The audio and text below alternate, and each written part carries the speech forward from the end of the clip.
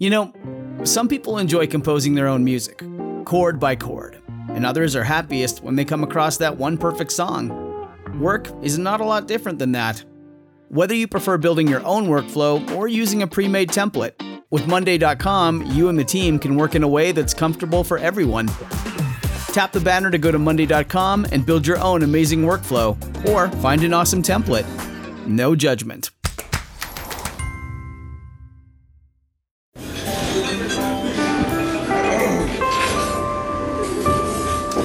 Well, I don't see the point in waiting any longer, so let's bring her out. The star attraction, the one you came to see. Ladies and gentlemen, the one, the only, Miss Judy Gold. Ladies and gentlemen, since I got this, woman's book, when was the book? 2019? 2018? 2018. 18. Which was... that 2020 really flew by. I don't even know what to say. She is one of the most talented writers ever. She is brillante. She is fucking hysterical on Twitter. She's like an icon. And, her book, Just the Funny Parts, it's just fucking great read. It is such a great read. You're not going to believe half the... If she accomplished half of what she's accomplished, you would say, oh my God, oh my God. Ladies and gentlemen, the one and only Nell Scovell is here. Woo! Hey. Okay, come on. That was a good intro. Yeah, that was very nice. Even though your name is Helen.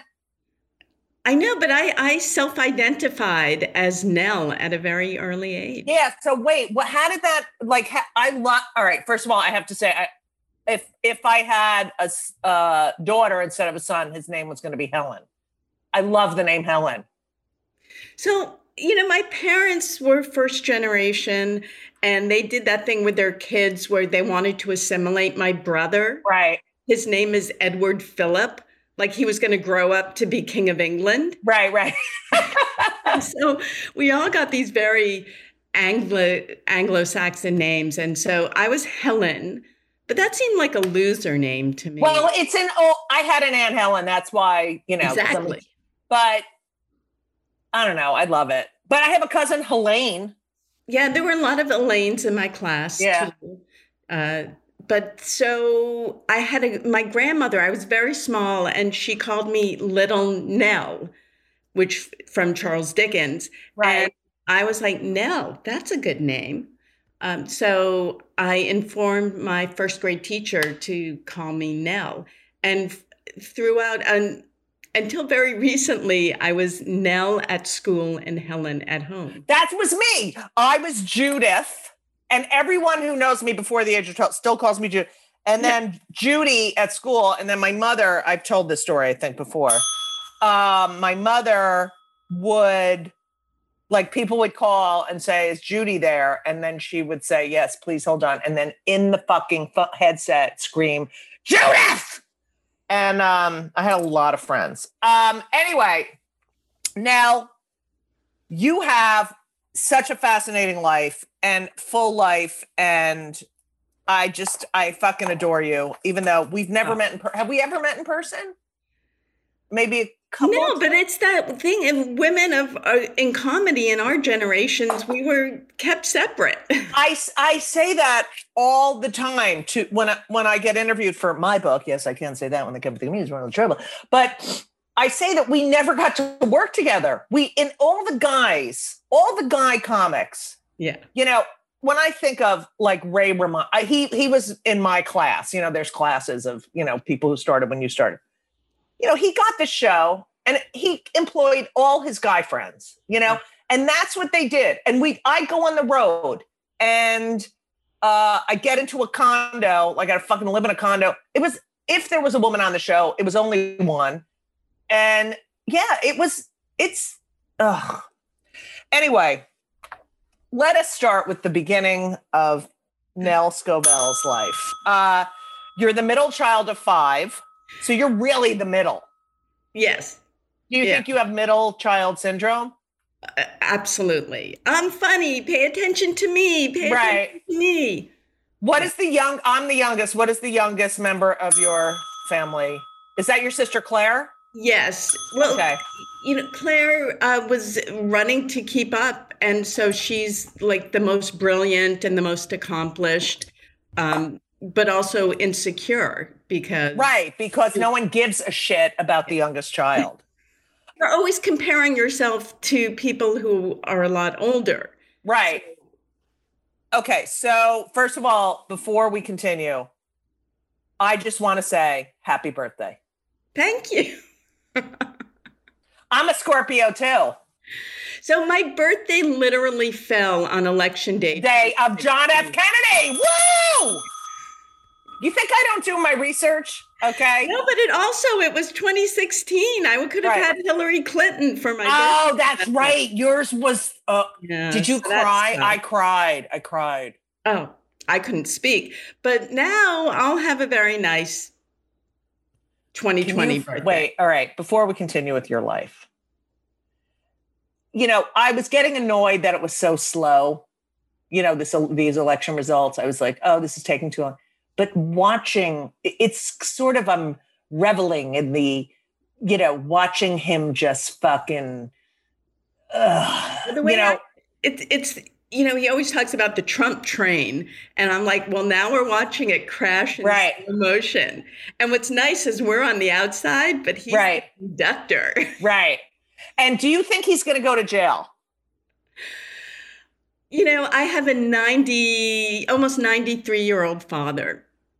And a few weeks before the election, he said to me, I just want to live long enough to see Trump. And I thought he was going to say lose. And I was like, that's not enough time. Right. And then he finished the sentence with go to jail. I love him. Yes. We got a few more years. You know what the problem now is that there's so many Jews who are like, he's good for Israel. He's good. I don't live in Israel. I don't know if anyone knew that. I don't live in Israel. And yes, I support Israel, but I don't live there and I'm not living with this motherfucker. Okay. I love your dad. He's the best. He's hilarious. Okay. So you're the youngest of 5. You grew up in Newton. Well, you lived somewhere else before, and then you guys moved to Newton, which is known as Jewton. And so many, it's very Jewy, and a lot of isn't John Krasinski from there? And there's a lot of talented people from Jewton, Connecticut. Yeah. Eli, what's his name? The horror movie director. Right. Is from here. But I wasn't raised religious. I wasn't bat mitzvahed. I went to a lot of bat mitzvahed. Right. Not that many because I wasn't that popular. I got to be honest here. Well, if you were popular, you wouldn't be Nell Scovell. That's true. Right. So I'm proud to say I'm 3rd generation atheist because my grandmother was one of those people who, after the Holocaust, was like, I'm done. Right. So I remember once Frances Cohen, so you can ring the bell a bunch of times. She said to me, I don't believe in God, but I don't like to say it too loud. I wasn't sure if that's because she thought neighbors might hear or God might hear. God might hear, right. Someone told me, I don't know who told me the story, that they said to their rabbi that they didn't believe in God. And he said, don't worry, neither do I. I mean, you're still Jewish. I mean, it's in your DNA. You're a Jew.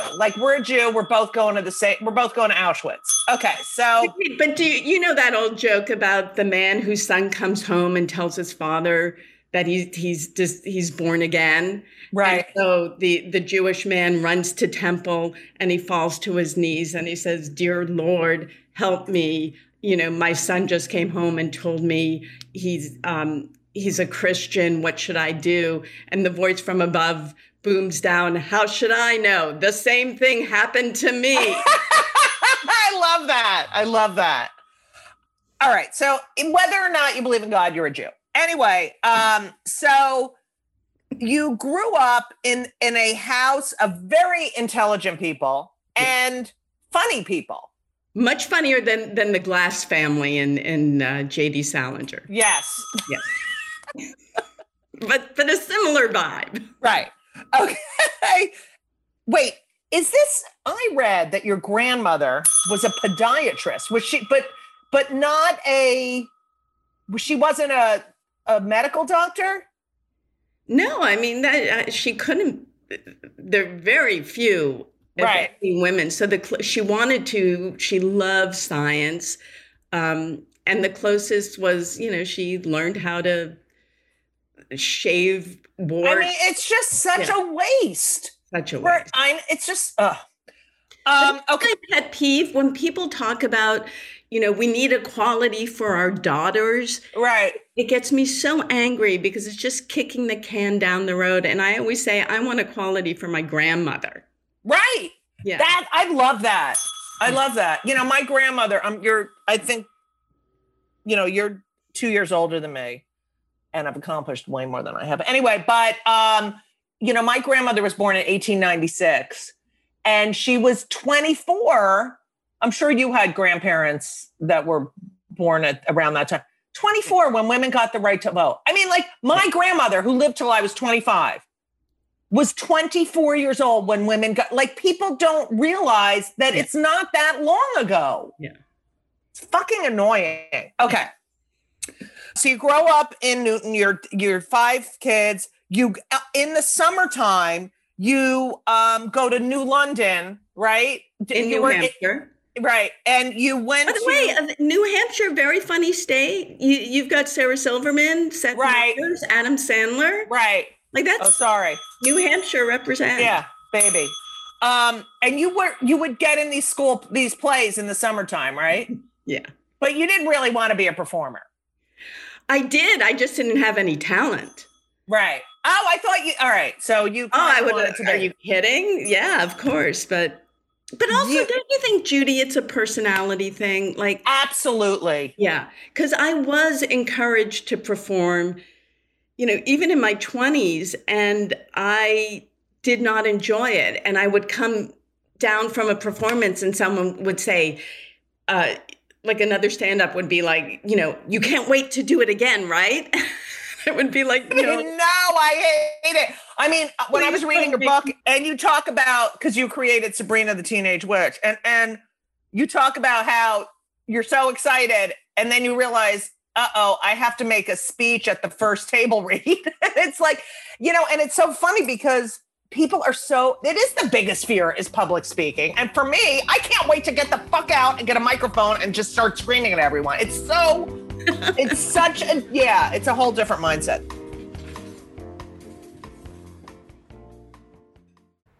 Hey everyone, did you know that Fast Growing Trees is the biggest online nursery in the United States with more than 10,000 different kinds of plants and over 2 million happy customers in the United States? And I'm one of them. You're listening to one of them.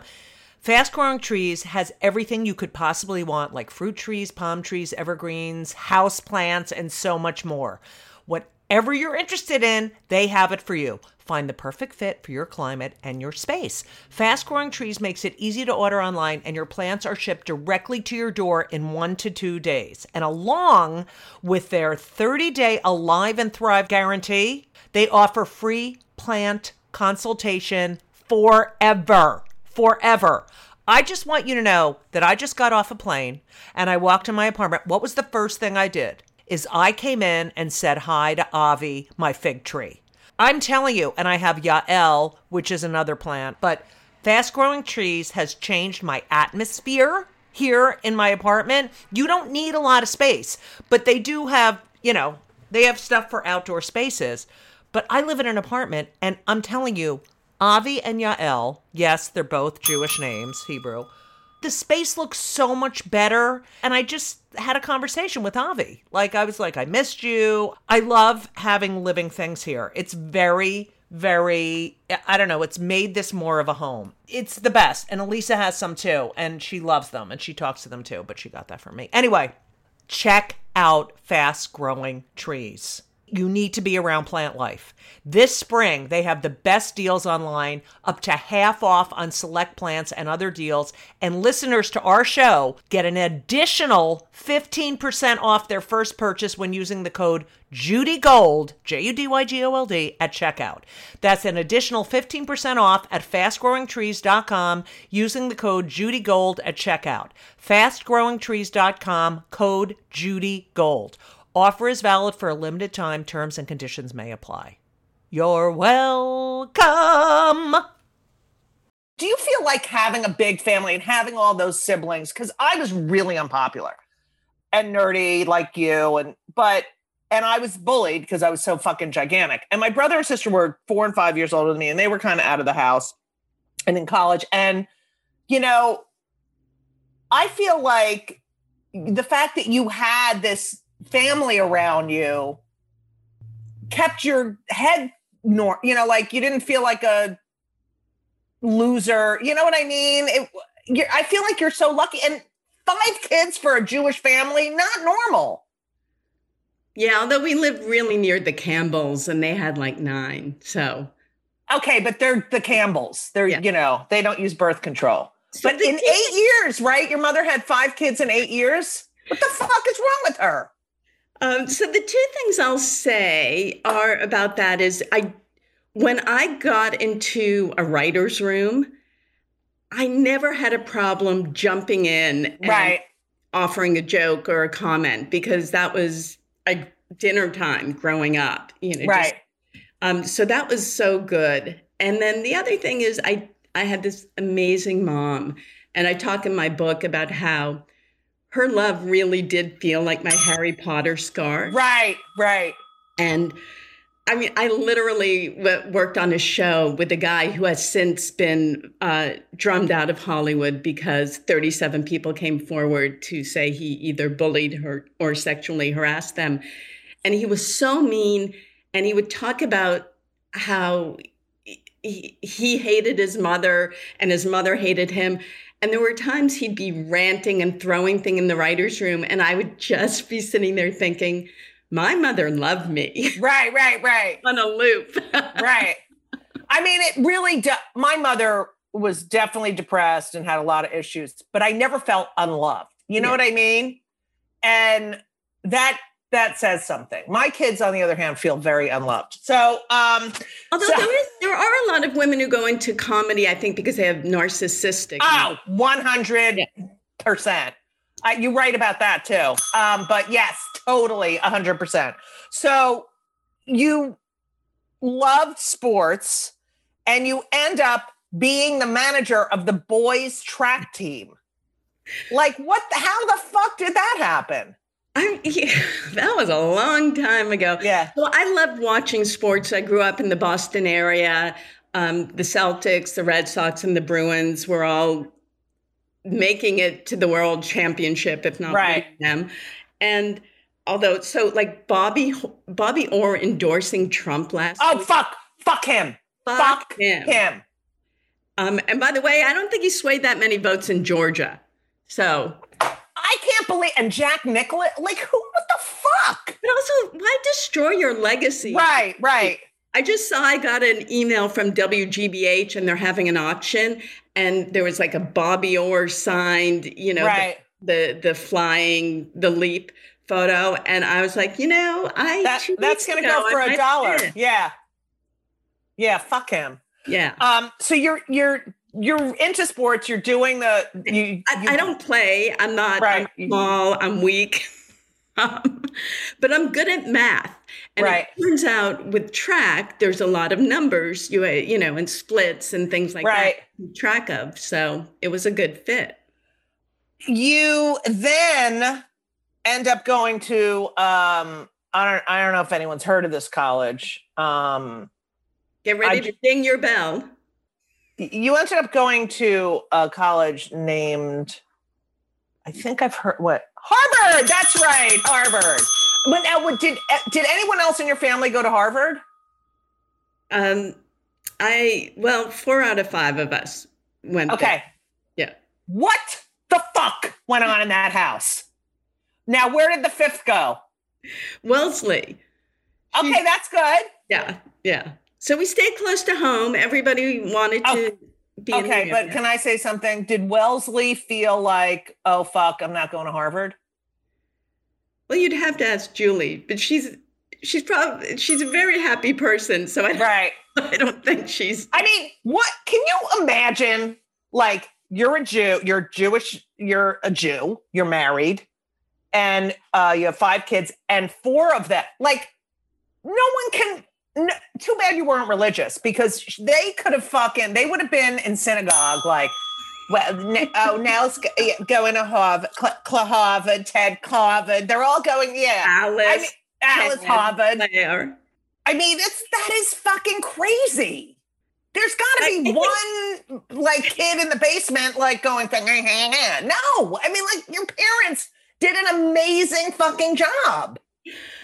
They were really good parents. Yeah. And like I said, we would go to New Hampshire in the summer. We had television, except occasionally when there were Summer Olympics, they would plug in a little black and white TV. You know what's so funny is that my friend Joe Purdy, I don't know if you know him, he's a writer. He grew up in my town and he became a television writer, and they had no TV. Yeah, no, I was, and even like I know it sounds like I was born in the 40s. Like I would listen to Red Sox games on the radio. But isn't that great? I love, like, you have can you imagine kids doing that? Like sitting in a chair and just listening? It's like, forget it. Okay.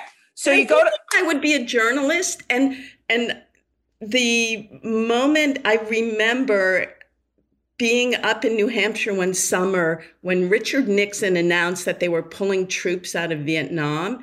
And I ran upstairs and pulled out a notebook, and I wrote it down because I was like, somebody should get this on record.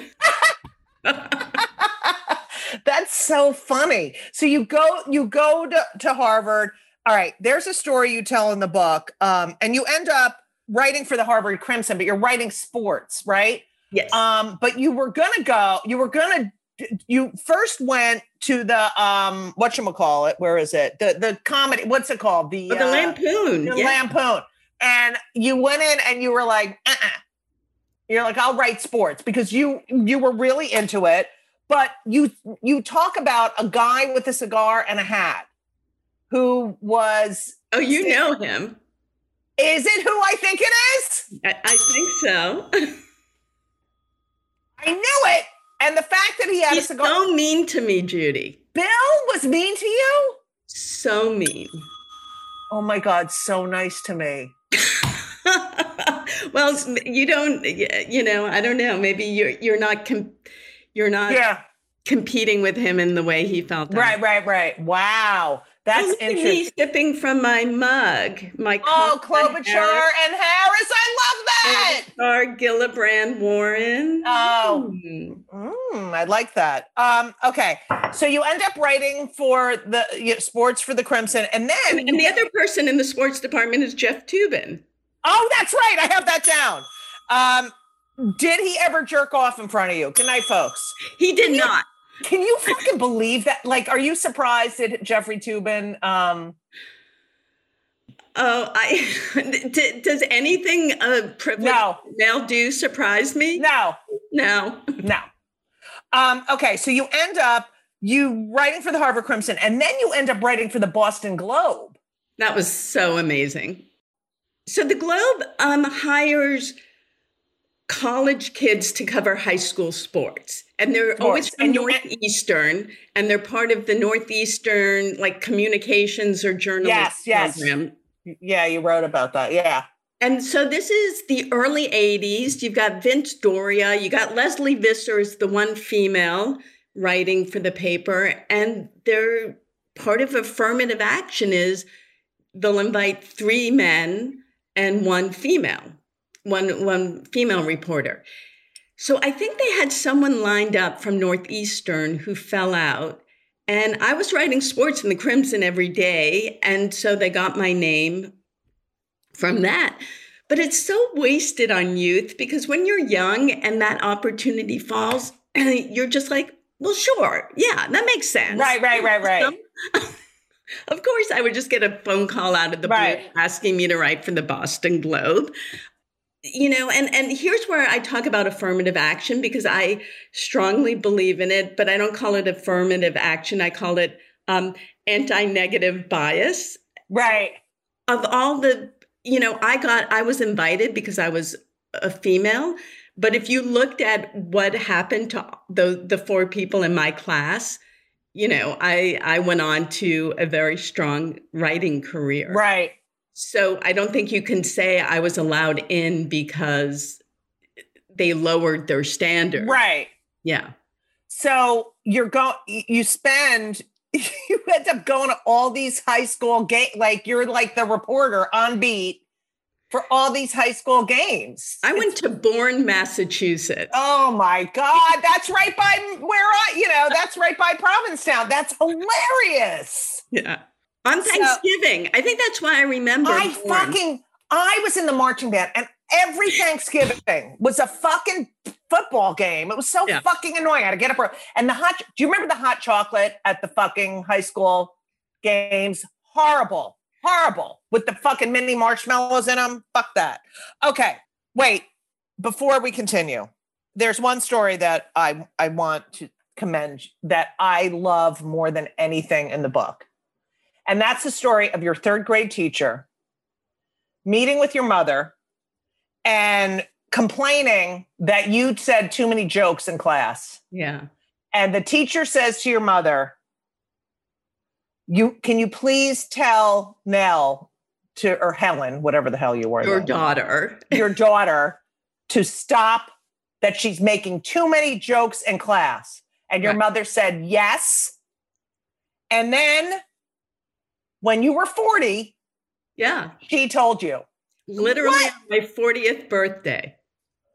I mean, that's fucking beautiful. It is beautiful. Isn't it? You're gonna make me cry. I love my mom so much. Oh.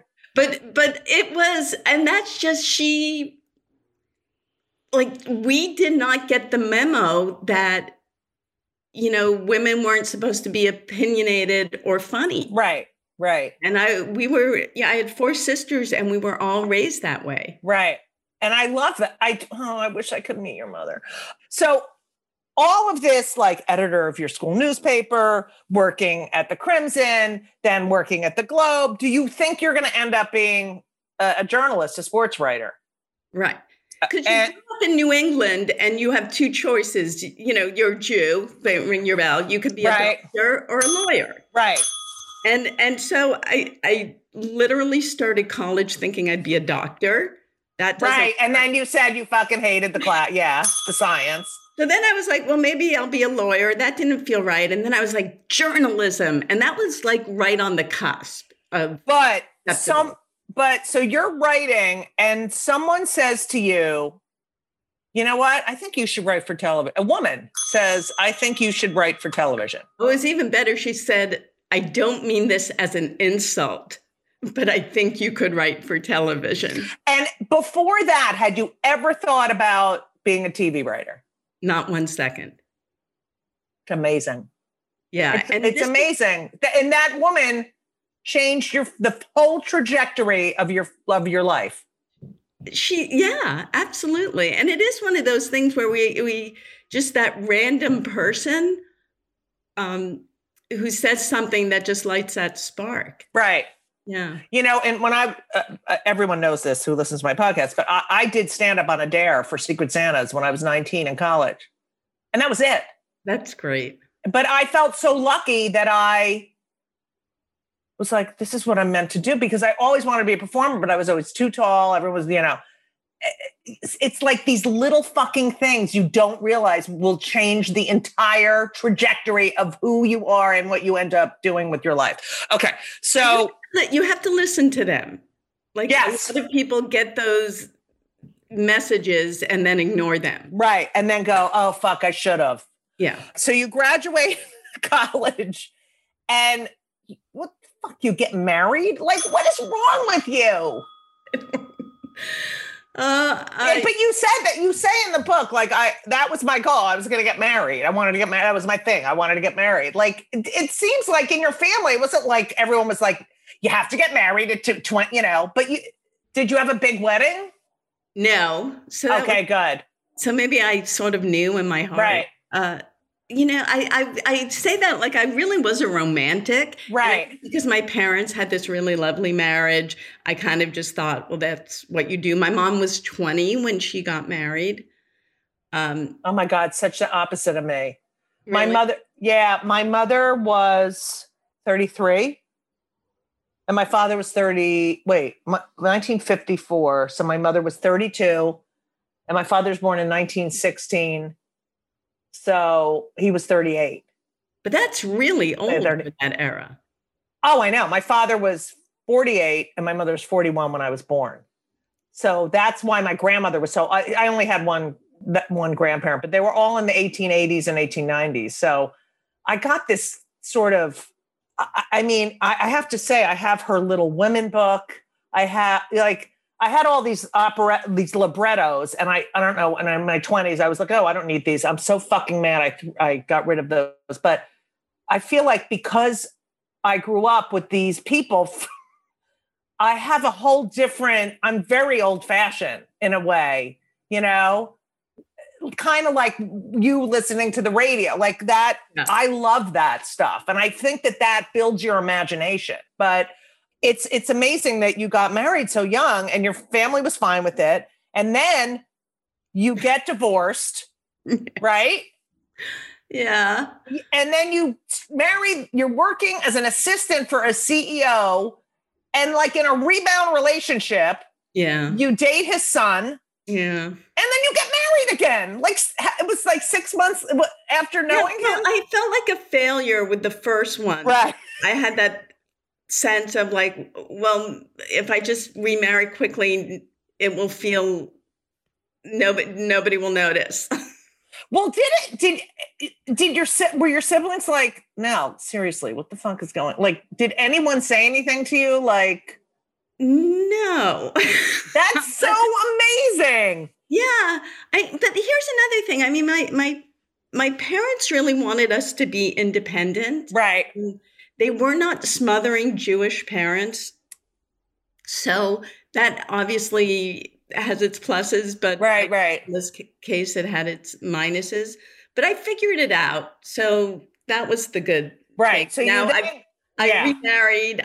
Colin and I have been married for over 25 years now. So and you have 2 beautiful children, and So I just want people to know it had a happy ending. Yes.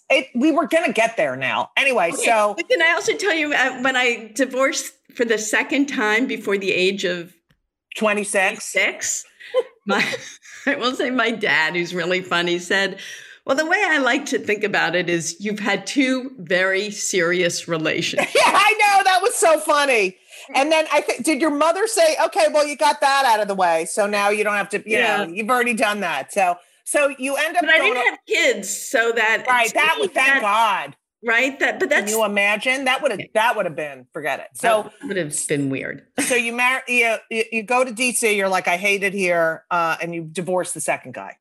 I think because I was such a loser in love, I do think it made me very committed to being successful in my career. Right. I can see that. I can see people that I think there's a lot of people who are just married to their fucking career. Like they get everything from their career, but you don't seem like that type of person. Your first writing job, if I get this right, please let me, you wrote a spec for Garry Shandling show? Yeah. Yeah. Okay. So you write the first Garry Shandling show. Right. The very first one, Alan Zweibel. That's right. A very nice man. He is the nicest, such a classiest, and his wife, Robin, they're just Hamish. It's so funny because I look at Alan Zweibel, who's been on the podcast, and I'm like, how can you be that nice and that fun and like that successful in this fucking bit? Like he's just a mensch. Yeah. And like I look at it, it's like it's like when I look at like I have friends who were, really, and I'm like, how are you so good at that? Because you don't have that person. Okay. So you write for a spec for the It's Gary Shandling show. And they're like, we like it, but we're not going to take it. So, but no, we haven't. They first say, we're going to buy it. Come to LA. Right. We're going to work on the script. You'll meet Gary. And, that was the famous where he turned to me and said, you write like a guy. Yeah. Yeah. So he says, have you heard that? Is that something? Oh yeah. I got a lot, oh, you're like one of us. You're not like them. Right. You think like a guy. Yeah. Right. And you know who they said that to as well? Gene Carroll, the comedian from the late 50s. They said, you write jokes like a guy. Alan King stole one of her jokes. Anyway, so he says you write like, now do you get a ping like, oh, that's not. No, at the time, I thought it was the greatest compliment you could give me. I mean, I'm embarrassed to say it now. Right. But, we are of our culture. Right. And, it takes a lot to, what is it Orwell said? The hardest thing is to see the nose at the end of your face. Right. I mean, what he meant was I wrote hard jokes. Right. I wrote crude jokes. And I wanted, you want to identify with the high status individuals. Right. So, and you felt like, and you're young and you're like, oh my God, I'm meeting one of my heroes. And oh my God, I'm here, So they end up paying you for a script, but not, they gave you another assignment, right? The haunted neighbor thing. Yeah. I remember they I don't think I put this in the book, but they always had a cameo on that show. Like famous people would pop up. And my joke was that Gary was trying to lose weight. And when he opened his refrigerator, Dom DeLuise was in it. Like instead of that's so funny. Yeah. On the refrigerator, Dom DeLuise was actually in it and was like, are you sure you want to eat that, Gary? And then later on, Gary was celebrating and he opened the door and said, Perignon, Dom. That's funny. It was just a weird. So, all right. So you do the Gary show and you end up then getting on another job and then It took a while though. Like that was, I always say that like part of my success was just, I got just the bare minimum of positive reinforcement. Right. When I needed it. Right. And that kept me going. Right. Because what was great about Shandling was that's where I met Al Jean and Mike Reiss. Right. Who went on to work on The Simpsons. Al Jean is the showrunner at The Simpsons. And you actually are the first woman to write an episode of The Simpsons. No, Mimi Pond wrote the very first. It was a Christmas special. Right. So if you wanted first real, not special episode. Okay. So then. But I want to say that I wrote another Simpsons last year. In fact, the last big event I went to before the pandemic was at the end of February. We had the Simpsons table read for my episode. I now own the record for the longest amount of time. Between two episodes? That's hilarious. Episodes, which is 30 years, which is crazy. And it airs the first week of December. Oh, that's awesome. Yeah. I can't wait. Okay. We got to get to the fact that you fly back to New York to meet. You're working on another show. You get a call, Letterman. Your agent says, no, you're making so much money. And you say, no, this is what I've wished for my whole life is to write on a late night show. You're crazy. Too bad. You fly to New York. You meet Dave. I know, with the pencils hanging down. Yes, yeah. You talk about the pencils and you walk in and there's signals. There's signals, but or signs, whatever. But you go in and you meet with Dave. You get hired. Now, what I love that you write about in the book, Meryl Marco, who is brilliant. She was the head writer for the first 4 years of that show, and David's And the last time the show won an Emmy for writing. That was the last time. Was when she was running the room. And no women, no. So you go there and you get this job. You get the job and you move back. By the way, Meryl's got a new graphic novel. I have it. I'm reading it. It's so good. It's so good. I want her on the podcast. It's you women, like, you don't know what you did for like people like me, you know, like to see your name and be like, oh, it was just like a sigh of relief that, you know, okay. So do you get like leaving sitcoms to go back and work for Letterman, right? Oh, in 2 seconds, you know how many, I can't tell you how many times I did shit like that. Yeah. And I was like, no, I have to, I left touring with Cyndi Lauper to do Shakespeare in the Park for $500. You know, there are bucket list things, and you know that you're not going to get that. You're a woman, you know, you're not getting that many opportunities. I left LA because I know you're going to say you're an idiot, but I was like getting so much work. I was on a sitcom, then I got another sitcom. And then my ex was pregnant with our first son. And she was like, you got to pick New York or LA. And I was like, I don't want to bring my kid up in LA. I'm from that. I wanted them to go to museums and, you know, and I left, and one of the worst decisions career-wise, but my kids are happy. And well, not Henry, he hates me, but yeah, I totally get that. Now, did you ever get to perform on Letterman?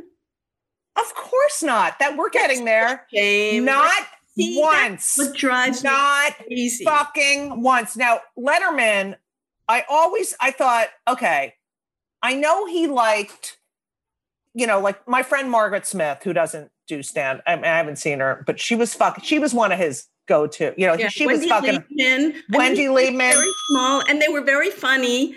And they were very non-threatening. They were joke tellers, and they were dry and funny and had, you know, and believe me, I love both of them, but I am a fucking loud, Jewish, brash lesbian. And it just wasn't. Oh, no. And yet the show is so New York, and you're like, oh my God, this would be the perfect audience for me. Because I did do Leno, which we'll get to like 3 times. And it's just not the right fit for me. It's not the right, you know, they're just like, it's like doing, you know, a Vegas lunchroom, you know, it's weird, but okay. So like for 30 years, he's on the air. He doesn't hire a single writer of color, not one. I have the stats in my book. In 10 years, there are like 7 women who perform on the show. And this was, you know, they talk about the pipeline. This is why women aren't in the pipeline, is because they're actively kept out. Right. And there's a quota of 1. Yeah. So it's our fault. I mean, you were working your ass off. Right.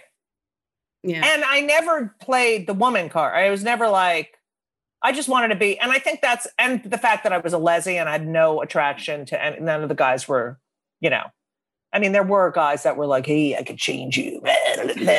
And I was like, get the fuck away from me. But I'm telling you, because see, that's the version of, if you're not happy with your husband, let me know. Yeah. Hey, I had one guy come up to me once, and he goes, Judy, you know, I just want to let you know, I really like doing cunnilingus. I'm really good at it. And I'm like, okay, what do you, okay, great. Me too. Yeah, I know. I was like, I'm better. That's what I would do. I would do that to them. If an MC introduced me as, you know, our next comic is a female, I would go, that's our MC. He's male. He has a penis and balls. He is male. He can jerk, you know, and that's, I would just give it right back to them. But so you go to Letterman and you get hired. This is such a fascinating story. You get hired and you leave, you quit. You were picked up, but you decide to leave. And you said the only other person who left quicker than you was Louis C.K. He quit. He came back. He quit again. Right. Then it was like 20 years and he got to perform on the show. Right.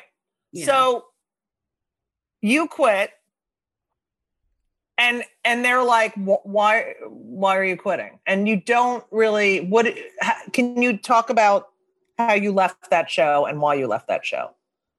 It's interesting because, you do these things at the time. It's a little like when Shanley says you write like a guy and you just beam. I was lucky. I had other options. I'd already worked in sitcoms. So when I left the show, I knew I was going to be able to jump back in to television. And it was unpleasant. It wasn't fun. I wasn't flourishing. And it's so interesting because I think most women would have just stuck it out and been like, you're lucky you're here. You're lucky. And I guess, the fact that you were like, fuck this. I remember you saying you were talking to Letterman in his office and you got a signal, his assistant was in the other room or within earshot. And you find out later that he's fucking the assist, Yeah. I think people stuck around on SNL with being unhappy. I think you're an exception, that women leaving because it feels wrong. It's in your gut. Like if I could go back in my life and if I talk to young Judy, I would say, follow your gut. Because there's so many times where I was like, no, I got to do this. And it felt wrong. But you had this agency to just say, you know what? No, sorry. But as a parent, it's the hardest thing to teach your kid. When do you stand up for yourself? And when do you follow the rules? And right. It's case by case. And I think sometimes I've left too quickly too from situations. So it's a really hard call. In retrospect. But you're young. You're on this fucking late night show and you leave. It's fucking incredible. I had already written The Simpsons. I worked on Newhart. I actually enjoyed writing sitcoms more. Right. And, a good day at Letterman is you get one joke in the top 10. Right. There are like 14 writers. Thank you so much for listening to part 1 of Kill Me Now with the one and only Nell Scovell. If you like the show, first of all, I can't believe I say that every week. Of course you like the show. It's me. So make sure to subscribe, leave a review. It helps more people find this amazing podcast, and the review should only be 5 stars. I can't deal with the nitpicking, okay? If you have not purchased my book, yes, I can say that when they come for the comedians, we're all in trouble. There is literally, you have issues, okay? It's a great book. You listen to my podcast. The audiobook was featured in the New York Times Book Review. The holidays are coming up. It's really a good gift. I'm telling you, it's an easy read and it's fucking great. So let's read one of my reviews on Amazon. Oh, here's one. Okay, this is a new one from Jennifer. Judy Gold is brilliant and has written an excellent, funny book. Also, I bought and listened to the Audible book and read by the author herself. It's so informative and laugh out loud funny. XOXOXOXOXO. Okay? Jennifer, I don't know who she is, but she is fucking brilliant. Anyway, please, I need to feed my kids. So, there you go. It really would mean a lot to me if you would check it out. Go to my website, judygold.com. It's all brand new. Check it out. There's a bunch of links there, okay? Or you can get it wherever books are sold. Please. And buy it as a gift. I'm telling you, it's a good gift.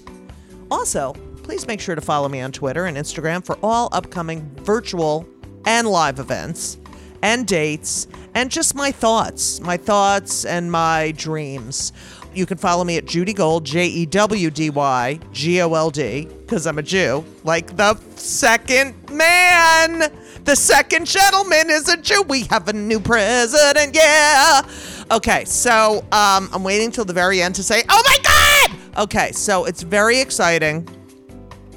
We got to get Fuckface out. He'll, screaming and yelling, but, there's a Jew in the, where's my bell? Bing, there's a Jew in the fucking White House. Okay?